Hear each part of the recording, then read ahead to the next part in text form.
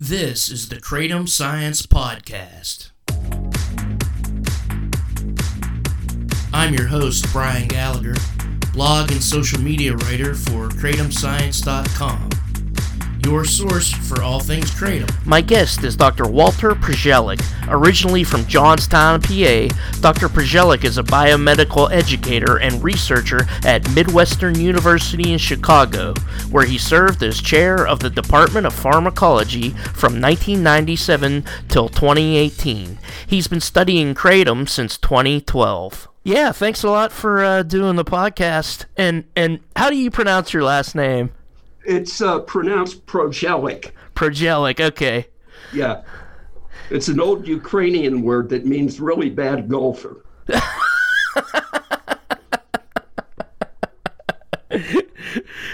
But you're a good rugby player, though, I see on your Wikipedia page. Well, I used to be. I'm paying the price after 22 years of that. I was diagnosed with rheumatoid arthritis when I was in my 50s. Okay. I probably had it most of my life, and I played football for 6 years, rugby for 22 years. Wow. So I took a bit of a beating, but yeah. I never really got hurt in any of the sports. It was only when I got older that things started deteriorating physically. Yeah. That happens to everybody, I guess. I guess so, yeah. And you're originally from Johnstown?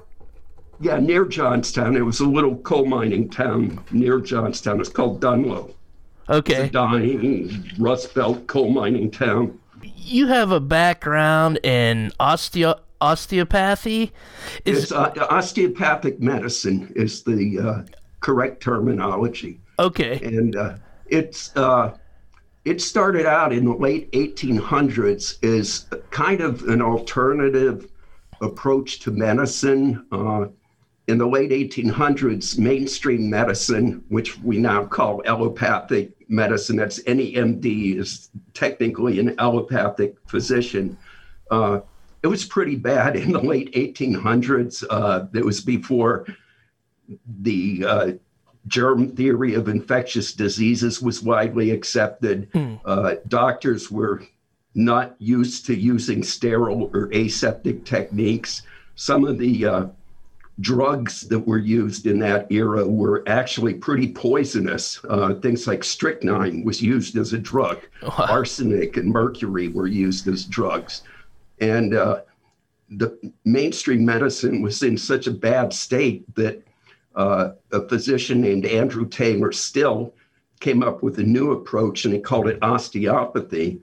And he, at first, shunned the use of drugs and surgery. He focused on musculoskeletal aspects of medicine.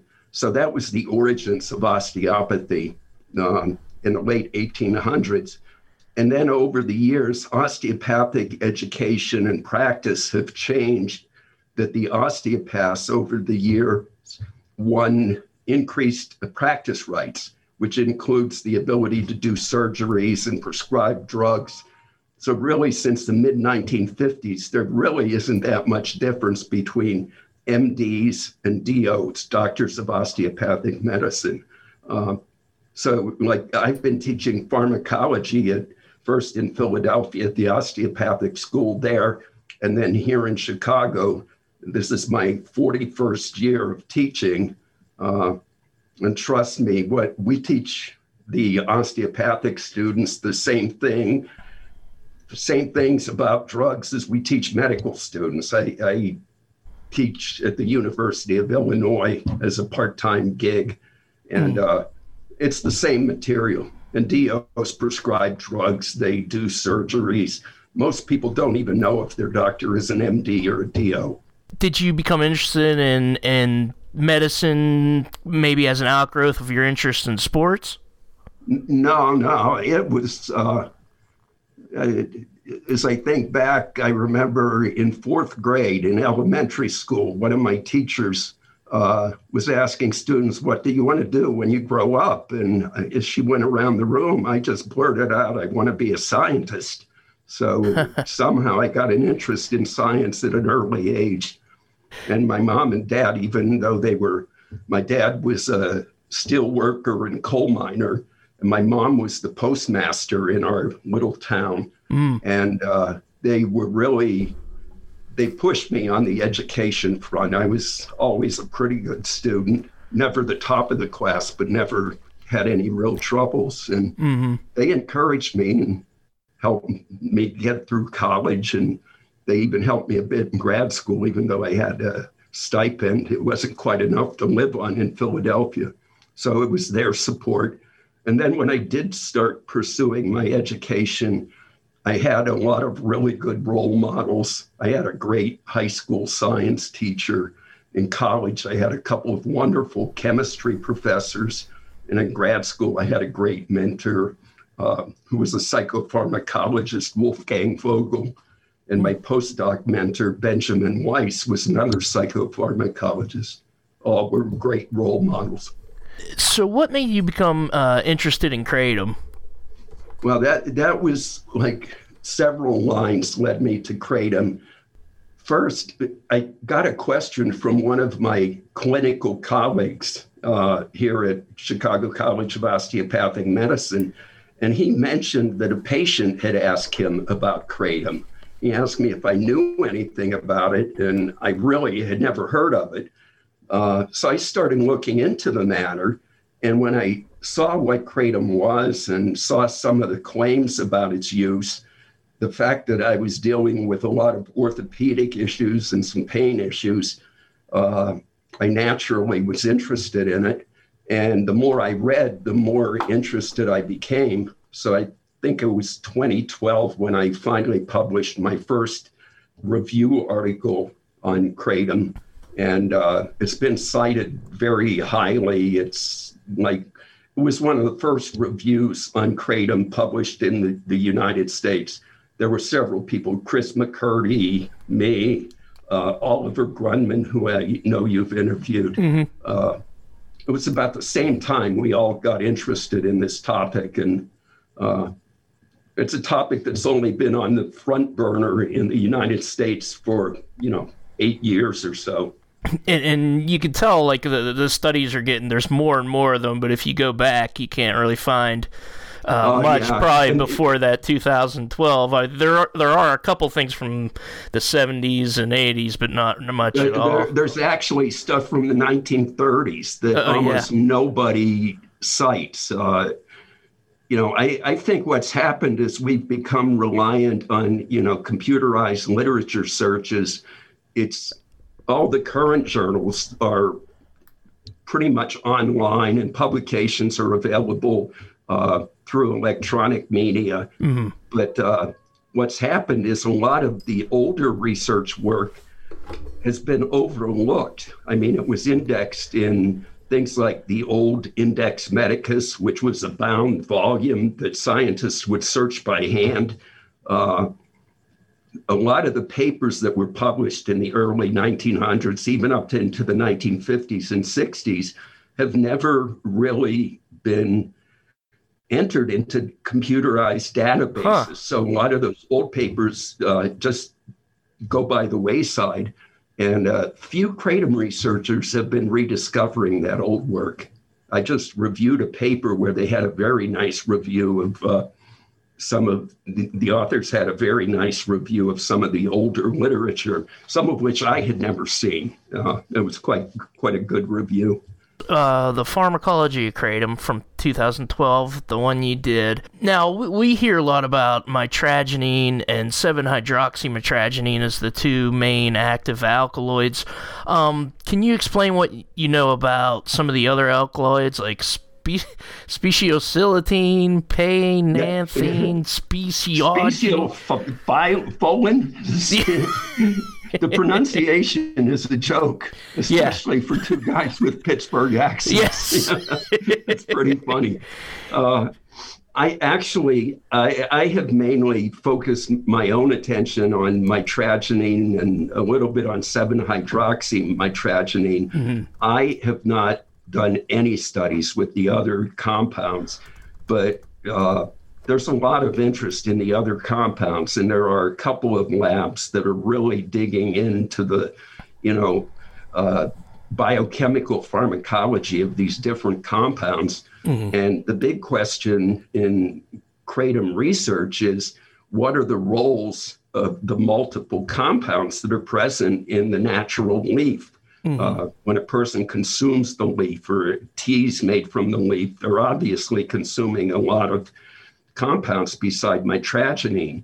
And how these compounds interact is something that's only beginning to be explored. I mean, they're still identifying new compounds.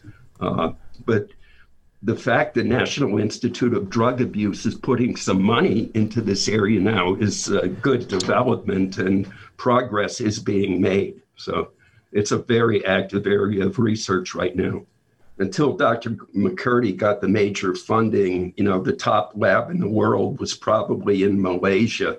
And Darshan Singh is the head of that group, and they've been incredibly productive too. Yeah, I've had him on the podcast too. Oh, you did? Yeah. Yeah. I've never met him. I've collaborated with him in writing and some ideas, and we've been in email contact. But when he was in the U.S., I had a family issue come up, so I couldn't travel to Florida to meet with him. We were going to have a mini Kratom summit in Florida when he was visiting. Oh, okay. Yeah, he was on. He was telling me how to pronounce. He was like, Kratom. And I was like, Kratom? It was funny. I gave a presentation for a webinar with a group in Indonesia, and I think there were 5 different ways that different people pronounced kratom, and it was pretty funny. Yeah. I was the only one who presented in English, so I'm not sure what the other people were saying. This might be related to osteopathy. A variety of chemical compounds have been isolated from kratom and shown it to exhibit opioid-like activity on smooth muscle systems.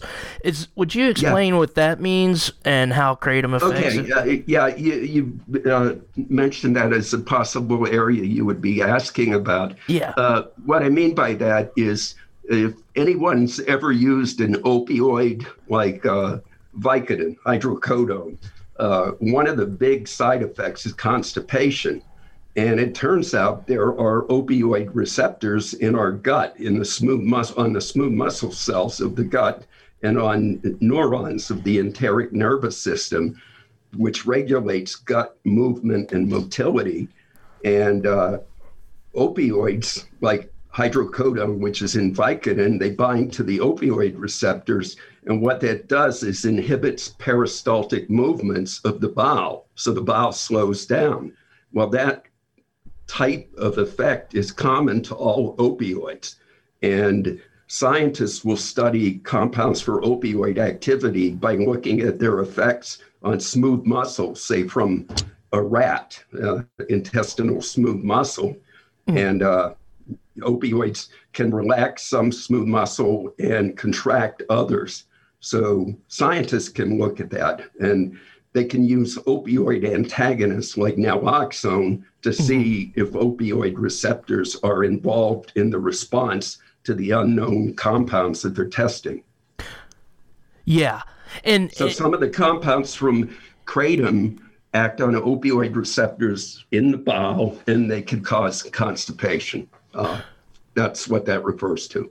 Okay, yeah, and I've heard from a lot of people that say it does for them, and they just drink a lot of water to counter that. I think the study that I helped Dr. Singh with the data and writing up the results when we looked at subjective effects of opioids versus kratom. The kratom effects are definitely milder. The effects on the bowel were definitely milder than typical opioids.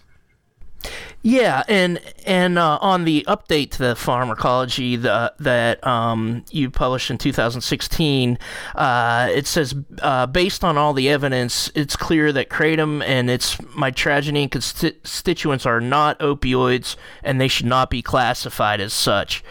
Yeah, that's I probably overstated that a little bit, but it's a huge debate. that is still being kicked around in the kratom community. And the term that most kratom researchers have adopted is they refer to the mitragynines as atypical opioids. Yeah. And there are some people, most notably Jack Henningfield, who has been a huge supporter of kratom research and a kratom advocate. Jack has recently made the argument that we shouldn't refer to these compounds as opioids at all, because the kratom plant is not related at all to the opium poppy. Yeah. The compounds are chemically a different class of compounds. They're mainly indole or modified indole chemical structures. Their effects at opioid receptors are different. Even though they can bind to opioid receptors, their effects are different than classic opioids. And, the fact that a compound binds to an opioid receptor, I'm not so sure that makes it an opioid. The best example would be naloxone, which is used to treat opioid poisoning. It obviously binds to opioid receptors and displaces the drugs that the people poison themselves with. And so it binds to opioids receptors, but it's an opioid antagonist. So it's not an opioid. Yeah, and they seem to stress that because, like a lay person would look and see that the FDA considers an opioid, and they might think, oh, well, this is kind of like heroin or OxyContin, and from a headline that says kratom is an opioid, you can't really get a detailed understanding of how it works on the receptors differently. There's been some ramifications of that when the government agencies have periodically used the term opioid in referring to kratom, especially the FDA movement to schedule the mitragynines as Schedule I substances. I think they're looking at the science finally. So yeah, and there was, well, I just wanted to get your thoughts on, there's a letter recently discovered from the HHS Assistant Health Secretary to the DEA rescinding his recommendation that kratom be scheduled, and this was from 2018, and the American Kratom Association just through Congressman Mark Pocan from Wisconsin got their hands on it. So do you have any thoughts about that? Yeah, that was a big development. And as a scientist who's been trying to look at kratom from a scientific perspective, I've been trying to be an unbiased observer. Yeah. But the fact that letter to rescind the request to schedule kratom was pretty much not acknowledged or was even to a certain degree suppressed at the level of the FDA is a bit frustrating. Yeah. And the fact that they were using the term opioid in the rationale to schedule kratom in the first place, as you mentioned before, that had some ramifications. Some of the negative ramifications of the opioid argument, which went on for the past 2 years, even though the move to ban was rescinded, it's had ramifications for kratom users and kratom marketers. Some of the marketers have actually played up the opioid-like activity of kratom, and some vendors market it as a legal high. Yeah. Claiming it's like an opioid in its effects. And the vast majority of user reports are that kratom's effects are not subjectively like opioids. The euphoric effects are very attenuated with kratom and kratom compounds. They don't have the tendency to produce euphoria or depress respiration like classic opioids. Yeah. So, and some drug abusers, they see, a legal opioid, I'm going to try this. And there are people trying to get high by taking kratom, and they probably push the dosage envelope too high and get into overdose situations. I have never made the argument that kratom is a totally safe drug. If it has any pharmacologic activity, which it clearly does, it's going to have side effects and toxicities, and people can be poisoned with it. And the key thing, though, is it's clear that kratom is safer than most traditional opioids. And along those lines, do you know anything about how it might interact with other drugs? We've heard about these 44 deaths that the FDA claimed, and then we see that in most cases there was fentanyl involved, and in some cases there were other drugs involved. Yeah, some of the cases that were reported as kratom-related deaths, I mean, there were so many issues identified, and the other drugs that the people were using is certainly a big issue. Many of the cases, the people had severe depression, and there was one case, it was actually a suicide, but it was after the young man had used a kratom product, and it was listed as a kratom-related death, even though the guy had attempted suicide several times earlier. And, you know, there was one case that I've heard of, but I haven't seen the report, where the guy was shot while under the influence of kratom, and he didn't survive. And it was listed as a kratom-related death. That kind of stuff, as a scientist, I find that kind of hard to deal with. You know, we need to look at these cases from a cleaner forensic standpoint. Do we have actual toxicology data on what the levels of mitragynine in the victim's tissues or blood was? Do we know what product the person was using? If we know what product the person was using, we could check and see if it was contaminated with other substances, because there have been reports of kratom products being adulterated. Then another thing that's missing in a lot of the overdose reports is what other drugs was the patient taking? And do they have blood levels or tissue levels on the other drugs? What kind of doses were they using? And the fact that there are so few studies on kratom in humans, almost nothing is known about drug interactions with kratom in people. We just don't know. Those studies haven't been done. I wanted to ask you about this COVID pain case study where a guy took kratom. He was diagnosed with COVID. He took kratom, and it helped a lot with his pains and anxiety about the virus itself. It seems like this points to a bigger public health issue as well, because a lot of people, COVID is actually creating thousands of chronic pain patients, because some people have pain a few months after, or 6 months after, they still have pain. And then there's a lot of mental health issues with the shutdown and everything like that. And a lot of chronic pain people are complaining now that they're being prescribed their meds as a response to the opioid crisis. And I'm just wondering if you want to comment on that case in particular. That case is someone that I knew about, and they told me that they tried kratom. I've been open about my kratom research here at Midwestern, and the person came forward and is a nice young man and told me his story. And he had previous experience using kratom for both sports injuries, pain from sports injuries, and it's just an energy booster. And when he developed COVID, he had a lot of problems with a lack of energy and musculoskeletal pain. And he was depressed and just couldn't function. And he decided to try kratom on his own, and it seemed to help him.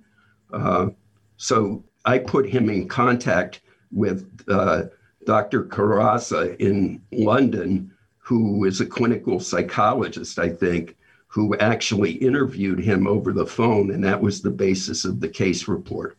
And, the issue of pain being undertreated, that's something that's the consequence, as you said, of the opioid crisis in 2015 or so. I think it was the CDC came up with new guidelines for prescribing opioids for non-cancer chronic pain. And even though they were guidelines, they weren't absolute rules. A lot of states and clinicians and practice groups and healthcare systems have taken those guidelines and interpreted them as absolute rules. And a lot of docs are just refusing to prescribe opioids.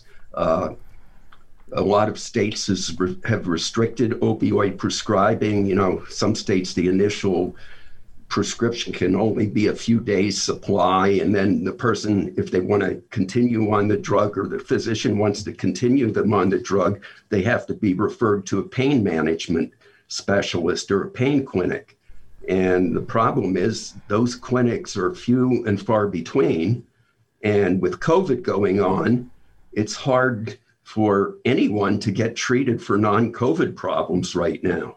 And a lot of pain patients, I think, are being undertreated for their pain, which creates some more demand for kratom.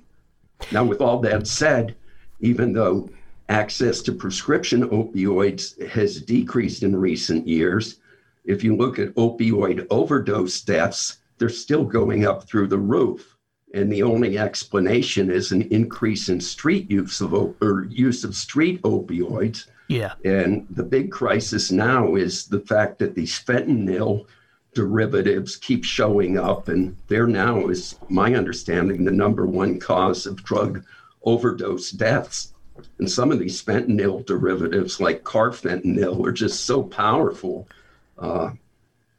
It's roulette when a patient takes a drug containing those substances. They might think they're taking heroin, but if it's laced with fentanyl or carfentanil, they're going to get much more of an effect than they would have expected.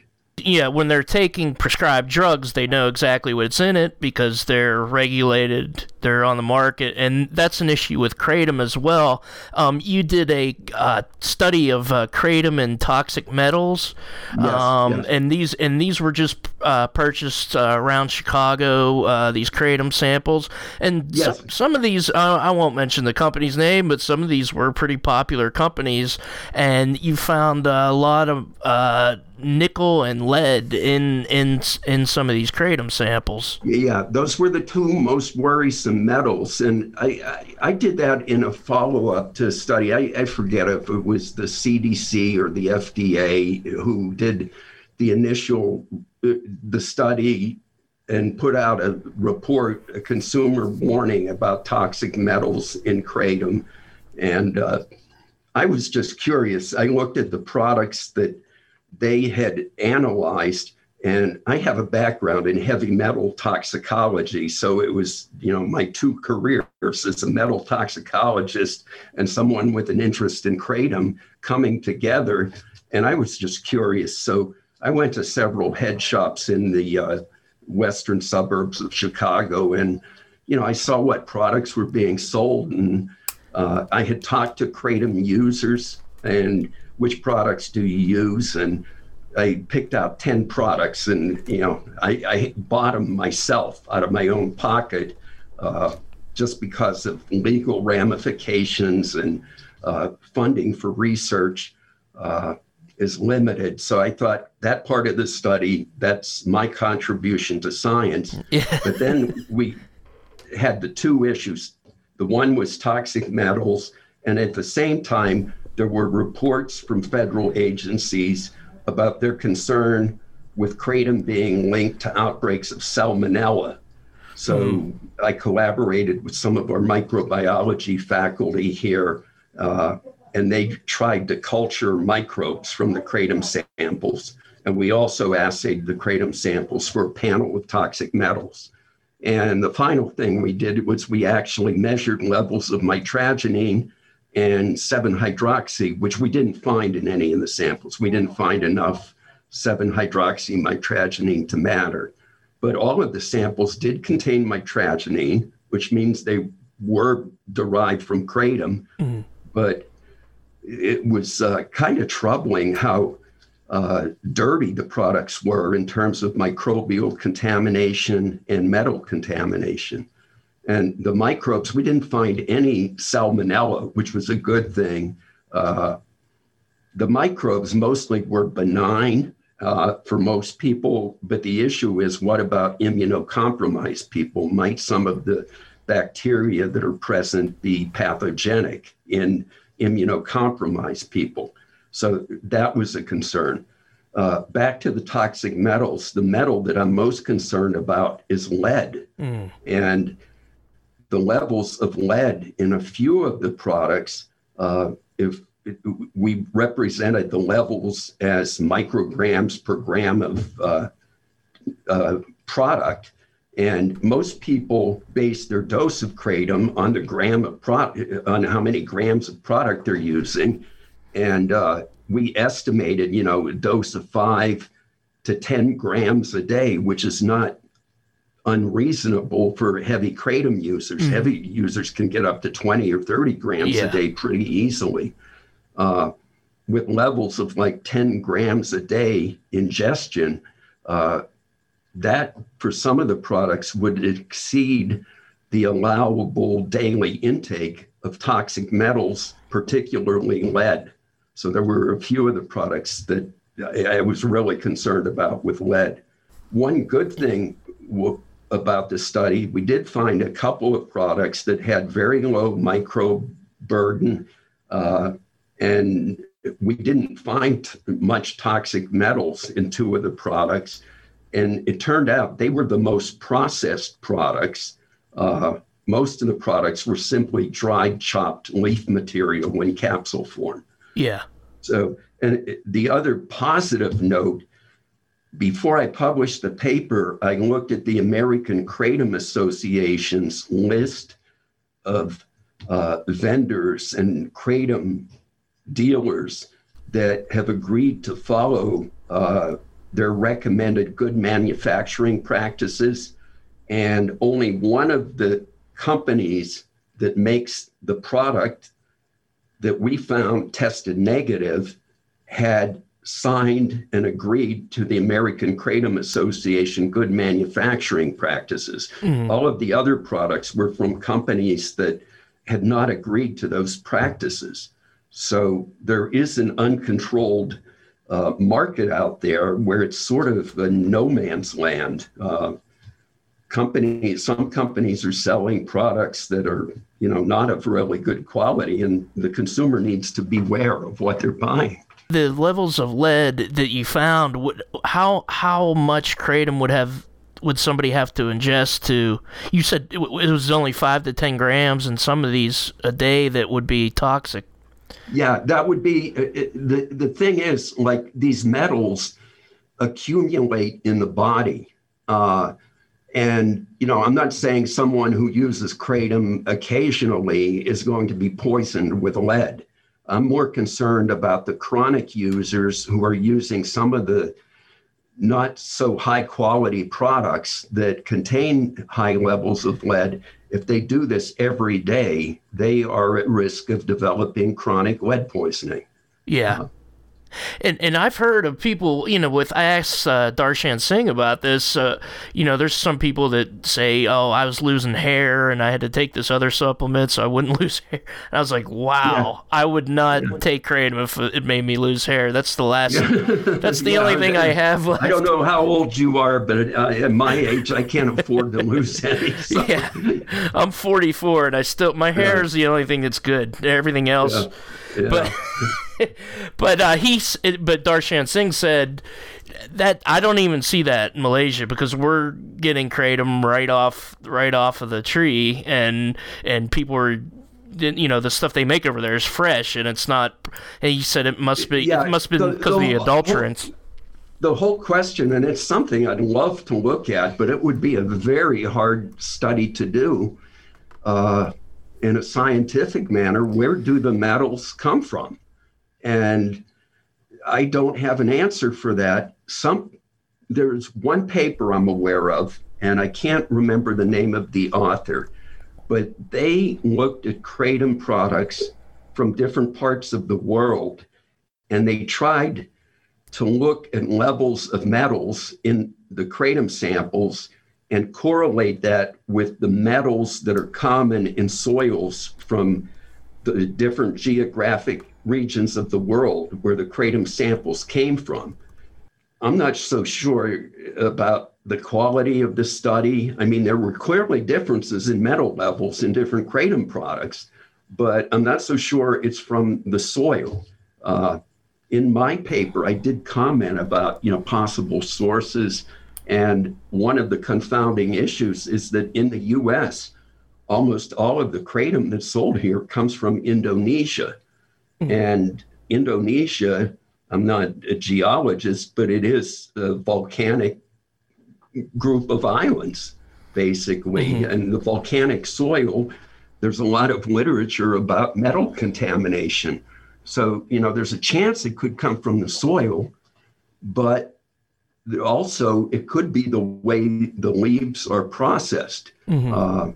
I have never been there, never observed this in person, but I've seen film representations of how kratom is processed. And I've talked to people who have been there and seen, it can be processed at the site. And some of the equipment that's used might not be up to modern food or drug processing standards. This ancient equipment could be leaching all sorts of metals. And the fact that I found nickel and chromium in the samples, those would clearly be possibly derived from the equipment that was used to process. I tried looking at the kratom samples under the microscope. I even took a magnet to the microscope slide. I waved a magnet underneath to see if I could identify any medical particles, thinking that if it came from the equipment, there might be, fragments, tiny bits of metal present. And I couldn't find anything with the magnet experiment. That was one that didn't work. But, who knows where the metals come from? It would be fascinating to look at. And the microbial issue, one of the things I've talked to the botanist at University of Florida, I think his name is Brian Pearson, who I had a really interesting phone conversation with him right before I published the metals paper. The whole issue of how kratom grows and what are the factors that, cause metals to appear in kratom. Is it absorbed from the soil? Is it from the processing of the leaves? A more basic question is, what causes the mitragynine to be formed? And, there's the recent paper from Florida where I think you included that in your podcast. Yeah. About when they grew kratom. Yeah, effects of nutrient fertility on growth and alkaloidal content. Yeah, we did that one, yep. Yeah, that was really interesting. I didn't listen to the whole podcast, but one of the things that I thought of, and some of this came from talking with my microbiology colleagues here, is the microbiome that the plants are grown in might have an impact on what active compounds they produce. Why do plants produce, why does tobacco produce nicotine? It's an insecticide. Mm-hmm. Why is kratom producing mitragynine? Is it an antimicrobial? I've talked to some people who think they report that it might be an antifungal. So could it be that the plant has to be exposed to the fungus to produce the chemical defense mechanism, mitragynine? There's the issue of how variable the alkaloidal content of kratom products are. Yeah. If they vary from one sample to another, or one strain of kratom to another, Might the microbial environment that those different plants were grown in, might that contribute to the difference in expression or levels of these active compounds, which are probably pesticides? Yeah. That's interesting. Because we touched on that because it was mentioned in the paper, but we really didn't get into it because the metraginin content they say in Thailand is like 66% of alkaloids, and then in Malaysia it's only 38 or something, and then in the Philippines they barely found any of them there. So the samples they tried growing in Florida, it's my understanding at first they had very low levels of mitragynine, and I don't know if they've found an answer how to get the plant to make more mitragynine. Yeah, and more active chemicals. I mean, I've heard just from growers that it takes a couple years, kind of like, if you're growing grapevines for wine, it takes a couple of years for the grapes to mature. They say it takes a couple of years to get any effect out of it, and that might have been because it was a 4-month study that they found like such low levels. But I hope they keep. It could be a time factor. Yeah, I totally agree. And well, hopefully they keep those plants going and more studies come out of that greenhouse. I went to a conference in Florida, and the last day of the conference, they had, late in the day, they were going to give a tour of the facility, but I had a family issue. I had to get back here, so I didn't stay for the tour of the growing facility, which I wish I had. I would love to see it. There was a sleep problem study that you were on with Dr. Singh. He was, I think he was the lead on that. It said fairly heavy kratom consumers had trouble sleeping and had moderate to severe pain when stopping kratom. Why does that happen? Why does pain happen when they stop? Is it maybe a dependency issue? My guess is, and this is a simple idea, but it seems to hold true, and I try to emphasize this when I teach pharmacology to my students. And our bodies tend to adapt to the presence of drugs. And when somebody, say, uses opioids for a while, one of the things that can happen if they abruptly stop, they'll have withdrawal symptoms, but they can also have increased pain sensitivity. And it's not just part of the withdrawal syndrome, it's hyperalgesia, where their sensitivity to pain increases. And that's one of the unwanted effects of chronic treatment with drugs, is you get these rebound effects that are in the opposite direction. So it doesn't surprise me that, kratom, the people are using it probably at significant doses, and when they try to go off, they have the rebound pain.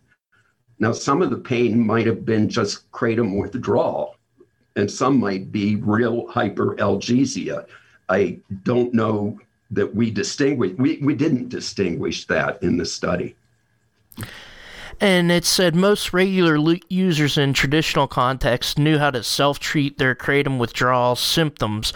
That seems like sort of a cultural thing because they've been using it for a long time. And how do they self-treat withdrawal?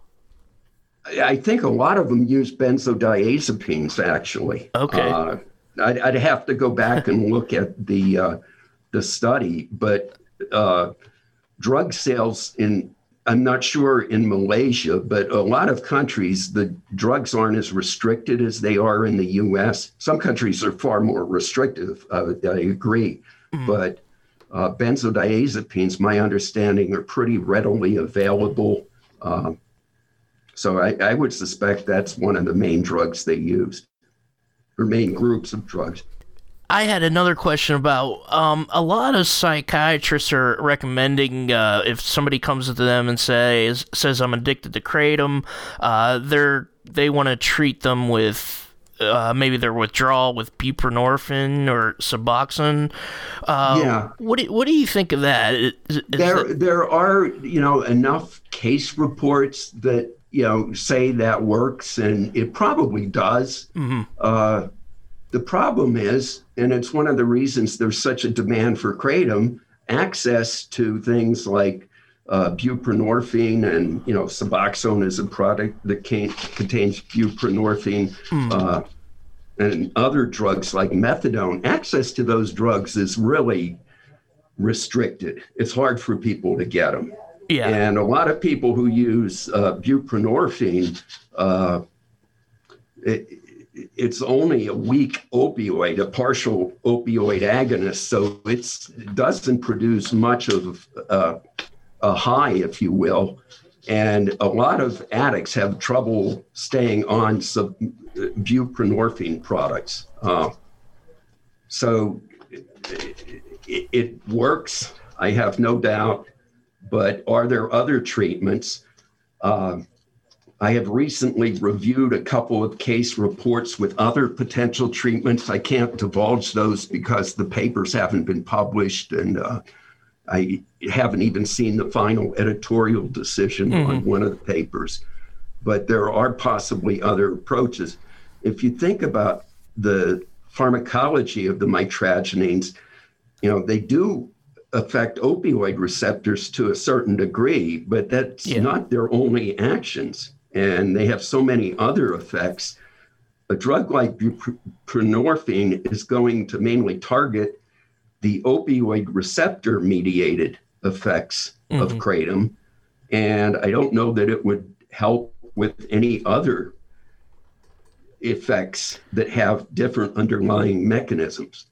I hope that makes sense. Yeah. Yeah, it makes sense, because we were actually I just recorded another podcast today with the Journal Club podcast that we do about a study where they looked at all the receptors that the different alkaloids were binding to, and a lot of them were like adrenergic receptors. Some of the stimulant properties, I guess, are from that. Yeah, that's it. It's weird. In pharmacology, again, I've been teaching this for over 40 years, and students, patients, they like to know what the drug does and how it does it. Yeah. And in pharmacology, one of the things we teach the students is mechanism of drug action. Well, in psychopharmacology in particular, it's becoming clear that a lot of drugs that we used to think would have a single mechanism of action probably have multiple effects. And the classic ones would be the antidepressants. When I was in graduate school in the 1970s, we were taught depression was caused by a deficiency of norepinephrine and serotonin, and inhibiting the metabolism with MAO inhibitors would raise the level of the transmitters, and that would make depression better. Or giving, in that day, the only antidepressants other than MAO inhibitors were tricyclic antidepressants, and they inhibit the synaptic reuptake of norepinephrine and serotonin, or serotonin and not so much norepinephrine.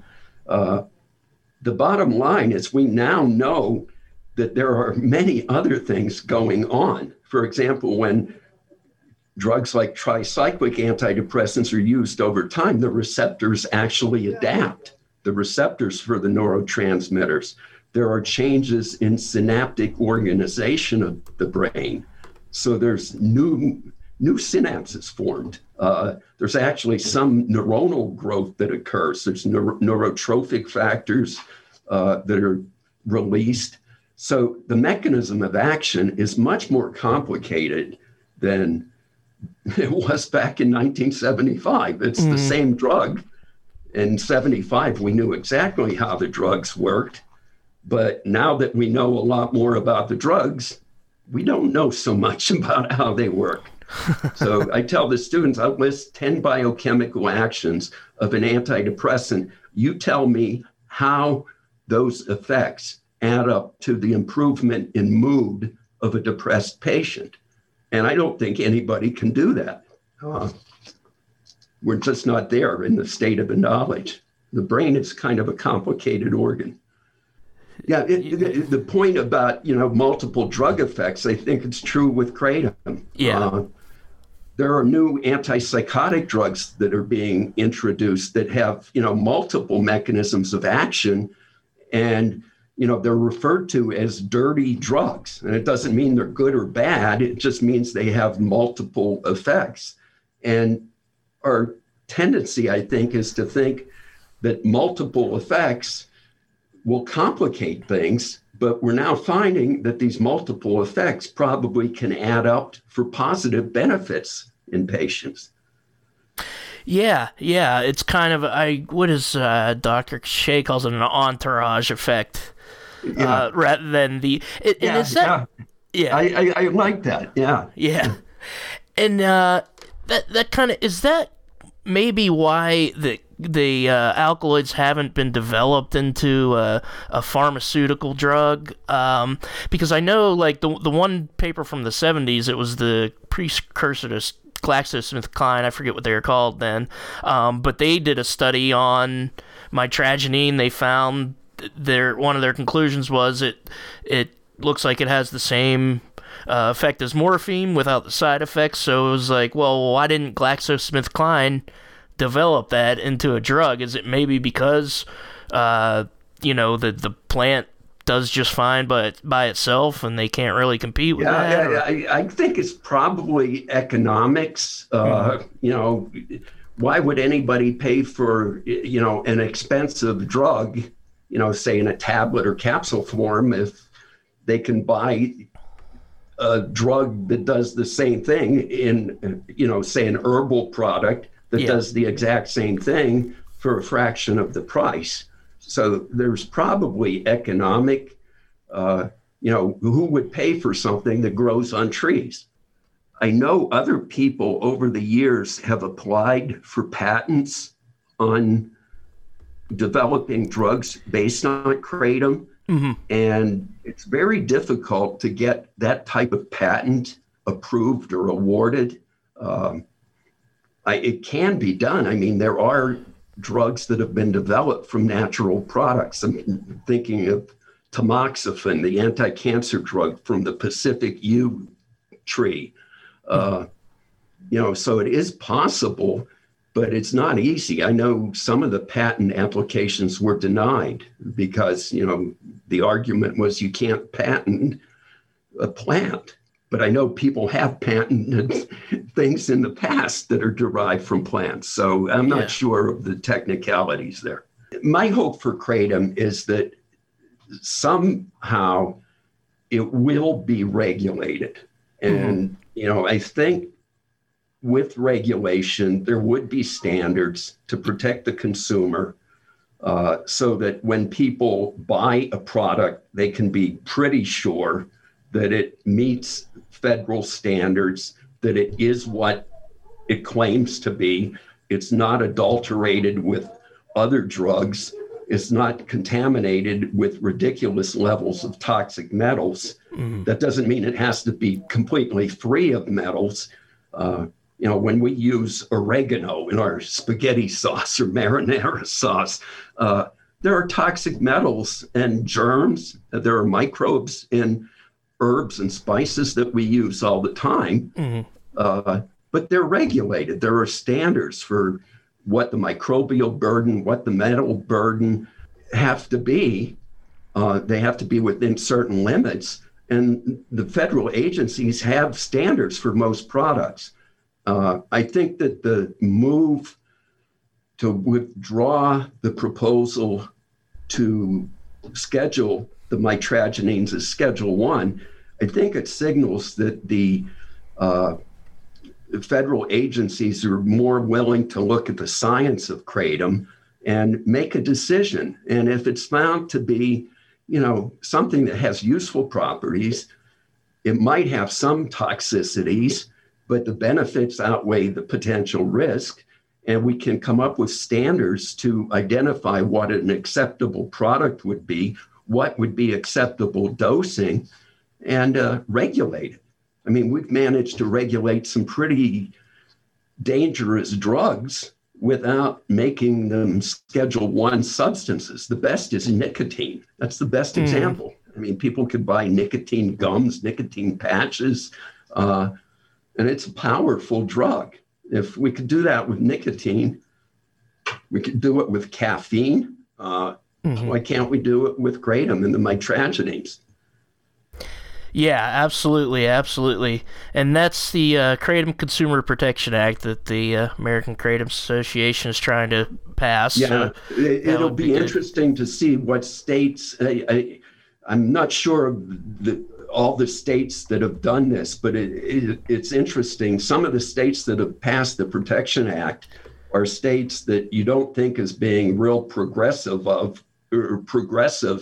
in the area of drug use and drug abuse. Yeah. But they are protecting consumers by regulating kratom. They're not banning it, they're regulating it, which it'll be interesting to see what standards are adapted in those particular states and see what works and what doesn't, and maybe it can be adopted at the federal level.